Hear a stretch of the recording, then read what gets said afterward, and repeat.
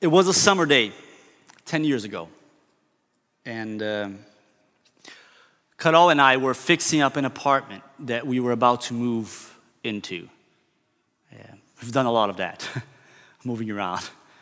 And it was a beautiful day with a blue sky, not quite as warm as today, but a beautiful day. And we were painting the walls, so we had our windows wide open. And then, in the middle of that blue day, came the sound of thunder. And we looked out of the window, and we were puzzled because the day still looked as nice and calm as before. So we talked to each other, we commented on the weird sound, but what else could it be? So we just kept on painting. We knew nothing. But not far from us, at Regeringskvartalet, the government buildings downtown, there was fear. And soon, further south down the fjord, there was fear and despair at an island. It was the 22nd of July of 2011. It wasn't long before a neighbor told us to check the news, and we started to hear about what was going on. A white supremacist on a nationalistic agenda had set up a bomb at the government building downtown, less than 3 kilometers from where we used to live. And he then headed to the island of Utøya, where the youth wing of the Workers' Party had a youth camp going on, and he started shooting, literally hunting young people down, one by one. The sheer intensity of evil and hatred to fuel such an act was appalling. Suddenly, we needed to account for the fact that it was right here. Not on TV somewhere else, right here in the middle of us, spilling out on the corners of the streets that we walk and live in. And then there was something else. There was the other thing that we needed to face and we needed to account for. There was the fear. The fear. The fear of being spotted, of being found behind that tree. The fear of being shot. The fear of finding your friend lifeless on the ground. The fear of not knowing if your child or friend made it off the island. But then again, it wasn't really our fear, was it? For many of us who weren't directly and personally connected to what happened on that day, well, we were perhaps tempted to just move on with life. Avoid a few blocks of the downtown area and add this event to the list of world fears that aren't ours and therefore we need not concern ourselves with. I wasn't willing to let go just that easily. Many of us weren't. But still, it was hard to grasp. It was hard to grasp. I have never experienced anything even close to what those young people and their loved ones experienced on that day.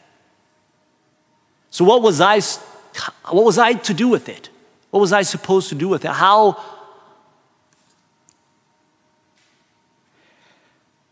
I've had a similar sense of distance, almost like a restraint when reading some of the Psalms.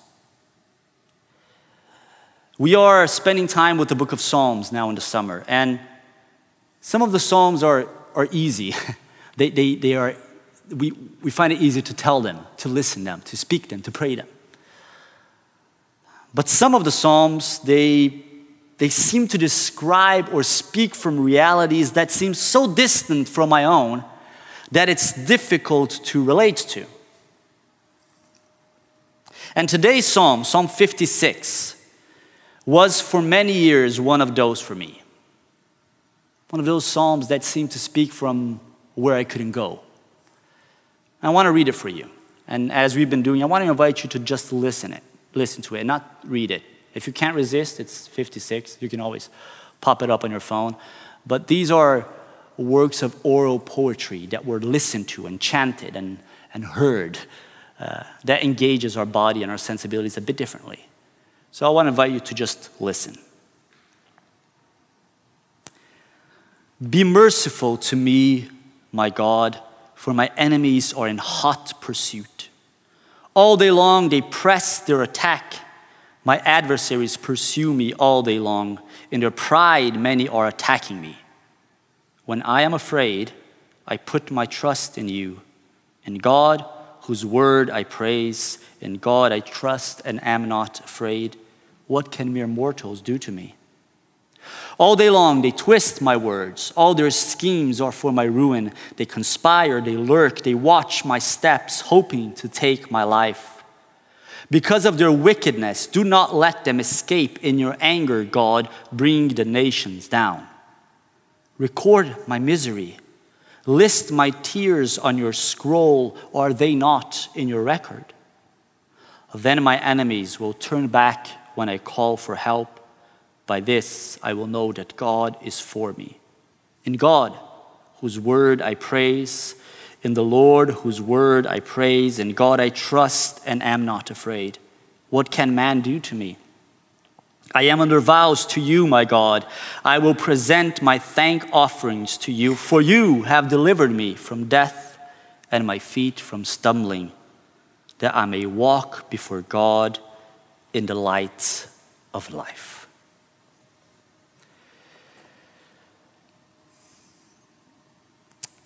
I don't have enemies that I know of.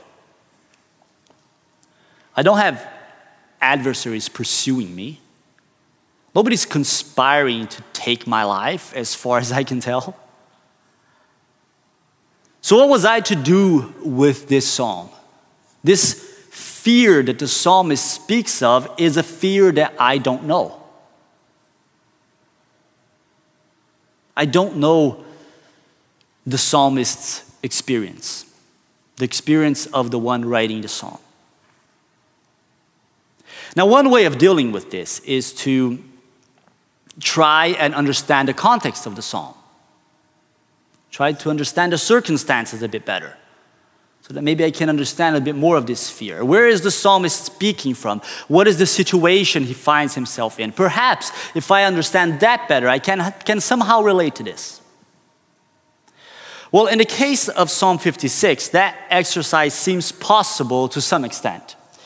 This psalm is marked as a psalm of David, which means it is made in the tradition of David, in the court of David, maybe by David himself.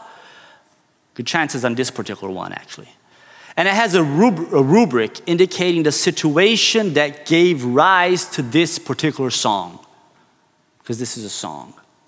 And the rubric says, when the Philistines had seized him in Gath. Now, if we track the story of David as it is told in the books of 1st and 2nd Samuel, well, this would most likely refer to an episode that is described in 1 Samuel chapter 21. But we need a bit of a wider context for this to make any sense at all.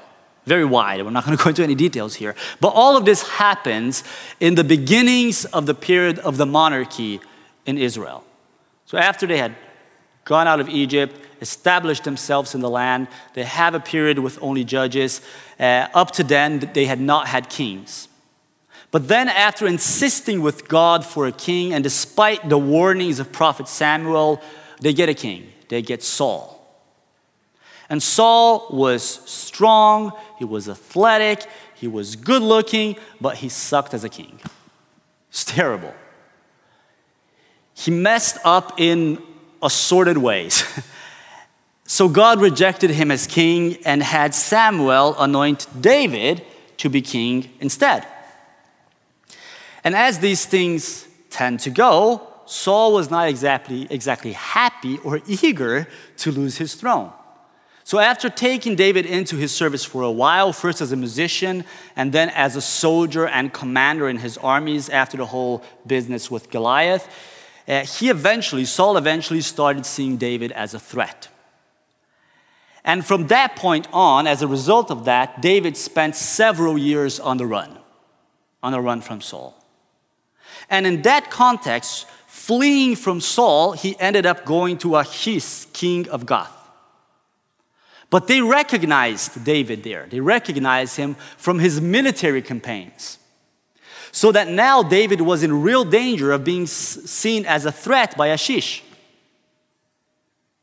So David, in the word of 1 Samuel, was very much afraid of Achish, king of Gath. So he pretended to be insane in their presence.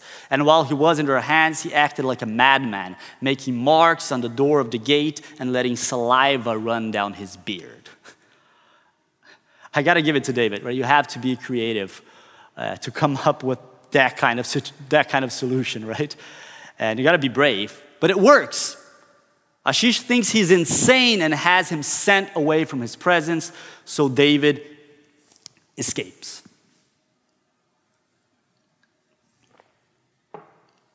And that's what we know of the story. So now, I know more of the context of the psalm, as far as I can tell, and more of David's fear then. But it's still not exactly something that I can personally relate to. Now, there's one more context to take into account here, and that I think is important to take into account. And that is the context not from which the psalm was written, but for which it was written. This was written as a song to be sung by the people of Israel, and a song that would become a part of their liturgical songbook, of the songs they sing in the temples and in pilgrimage to Jerusalem. And for Israel, David's story was never just a story. Because David was more than just a person. For Israel, David was an archetype for the people. He was the archetype of the God-chosen king. The king anointed by God, who follows the voice of God and leads the people. The challenge, though, is that David was many things. He was a shepherd. He was an artist. He was a worshiper. Unashamed worshiper. He was someone who gathered to himself the disgruntled in society and gave them a belonging. David was also a violent man in a violent world. Violent and greedy to the point of raping another woman's wife and then killing him to cover the tracks. He was also pretty much a disaster as a father. There was a little bit fighting inside his family. Now, when a person like David is used as an archetype in a song to be sung by the people, we need to ask what dimension of David the psalm is inviting the people to relate to aspire to mirror themselves on. Is it the commander of the armies, the man of violence, asking that God in his anger bring the nations down? And I think it would be naive to argue that Israel hasn't repeatedly chosen that image to mirror themselves on, and that Christian empires and empire-minded Christians haven't insistently done the same thing. But that is not what Psalm 56 invites us into. The poetical emphasis of Psalms 56 is on David's fear and on the movement that he does within that fear. When I am afraid, I put my trust in God whose word I praise, in God I trust and am not afraid. What can mere mortals do to me? And then again, in God whose word I praise, in God I trust and am not afraid. What can mere mortals do to me? This, the psalm repeats. And that's what we are invited into. Not to Gath, not to David, but into a movement towards God in the midst of fear. To a prayerful movement of hope and trust. For all his faults, David was someone who deeply trusted in God, who repeatedly chose to trust in God and dwell in the hope he had in God. That in no way justifies his violence and all the other stuff that he did and is often used to justify. But that other stuff is not what we are being invited into in Psalm 56. We are invited into this movement within fear, a prayerful movement to trust God. David is still afraid. His declaration of, "I am not afraid," is an expression of faith and trust in God. The psalm goes, "When I am afraid, I put my trust and am not afraid." When I am afraid, I put my trust in God and am not afraid. It's a paradox of faith that he chooses to live in.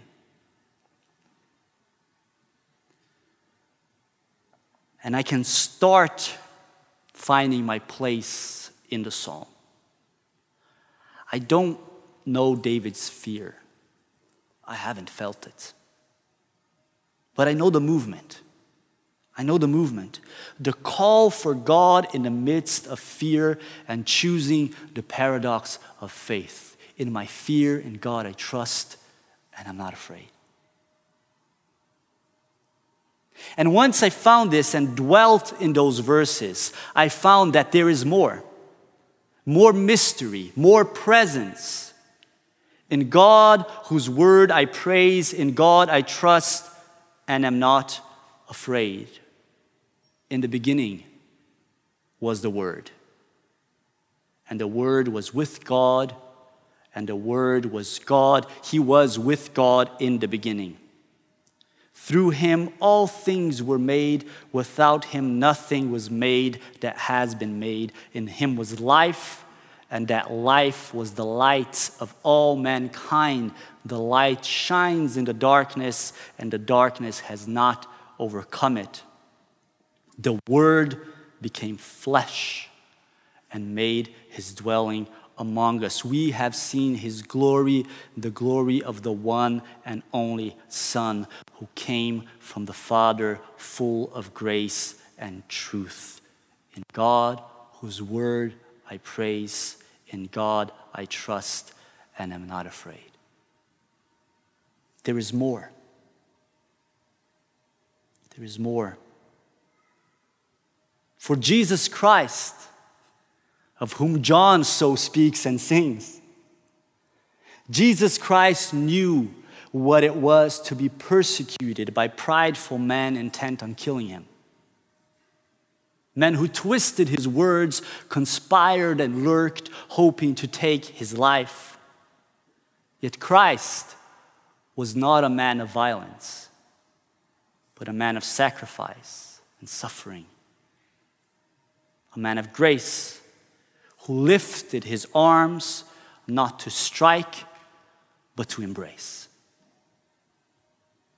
There is more, because shaped by this revelation, John so skillfully expresses, it is the living word that we praise. In him we trust, and in him we take refuge in our faith, and in our fear and faith we grasp and gasp the words of, "I am not afraid." Most mysterious and wonderful of all, however, is not that our movement in fear is now to Christ. No. Christ is not merely an extension of the experience of the psalmist. He is an altogether different way of expressing it and stepping into it. For Jesus called Christ was and is God himself stepping into the reality of our fear. A God who joins us in our fear.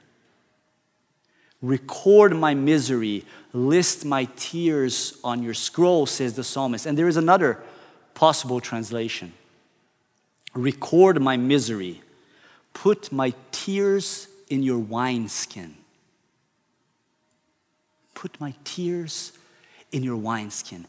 This is the God incarnate, the Word made flesh.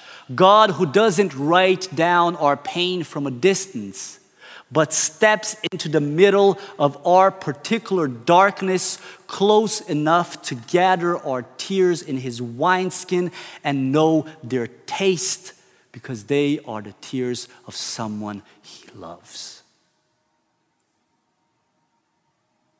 To this God, to Christ, I come in my own particular fears. And I know that he knows it from the closeness of within. And now this is my psalm. Now this is my psalm. Yet not only mine, it is ours, it is yours. For your fear, Christ also knows. Your tears, he also knows on the texture of his own skin. Your tears, he would also gather in his wineskin, wiping them carefully with his pierced hands. We are easily despaired in our own fears and easily insensible to the fears of others, the fears we don't know from within.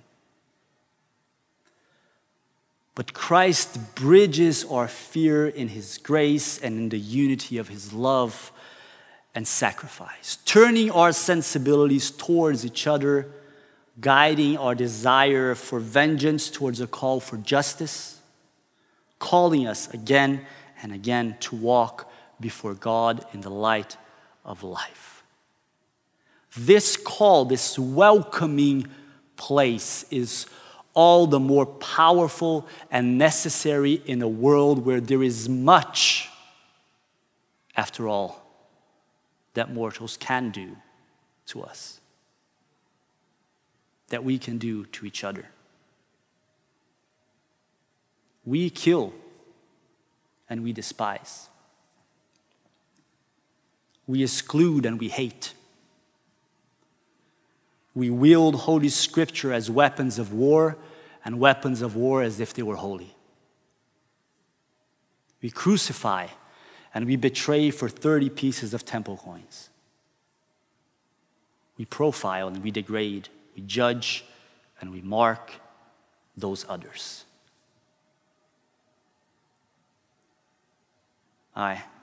There is much that mortals can do to mortals. Much fear that comes with all of that. We can deal and we can revel in darkness. We can deal death even. But we can't stop the true light that breaks death. We can't stop the true light that breaks death. We can't stop God from stepping into it all and giving hope and life to those in whom in him take refuge. What can mere mortals do to you? They can despise you for the color of your skin, think they are superior because of their ethnicity, but they can't shut the light. The Word became flesh and made his dwelling with us. In our fear we trust and are not afraid. What can mere mortals do to you? They can treat you as less because of your gender, but they can't shut the light. The Word became flesh and made his dwelling with us. In our fear we trust and are not afraid. What can mere mortals do to you? They can make bombs, and they can shoot a bullet through your very heart, but they can't shut the light of life. The Word became flesh and made his dwelling with us. In our fear we trust and are not afraid. What can mere mortals do to you? They can isolate you. They can make you feel insecure in your own body. They can bully you. They can despise you for your faith or for your struggle to believe in anything. They can lie to you. They can disregard you for your old age or ignore you for being too young. They can allow you to die of poverty or disease for their own greed. But they can't shut the light of life. The Word became flesh and made his dwelling among us. In our fear we trust, and we are not afraid. The light shines in the darkness, and the darkness has not overcome it. I don't know your fear. I don't know the particular shades of the darkness that haunts your dreams. But I do believe that we can meet in Christ.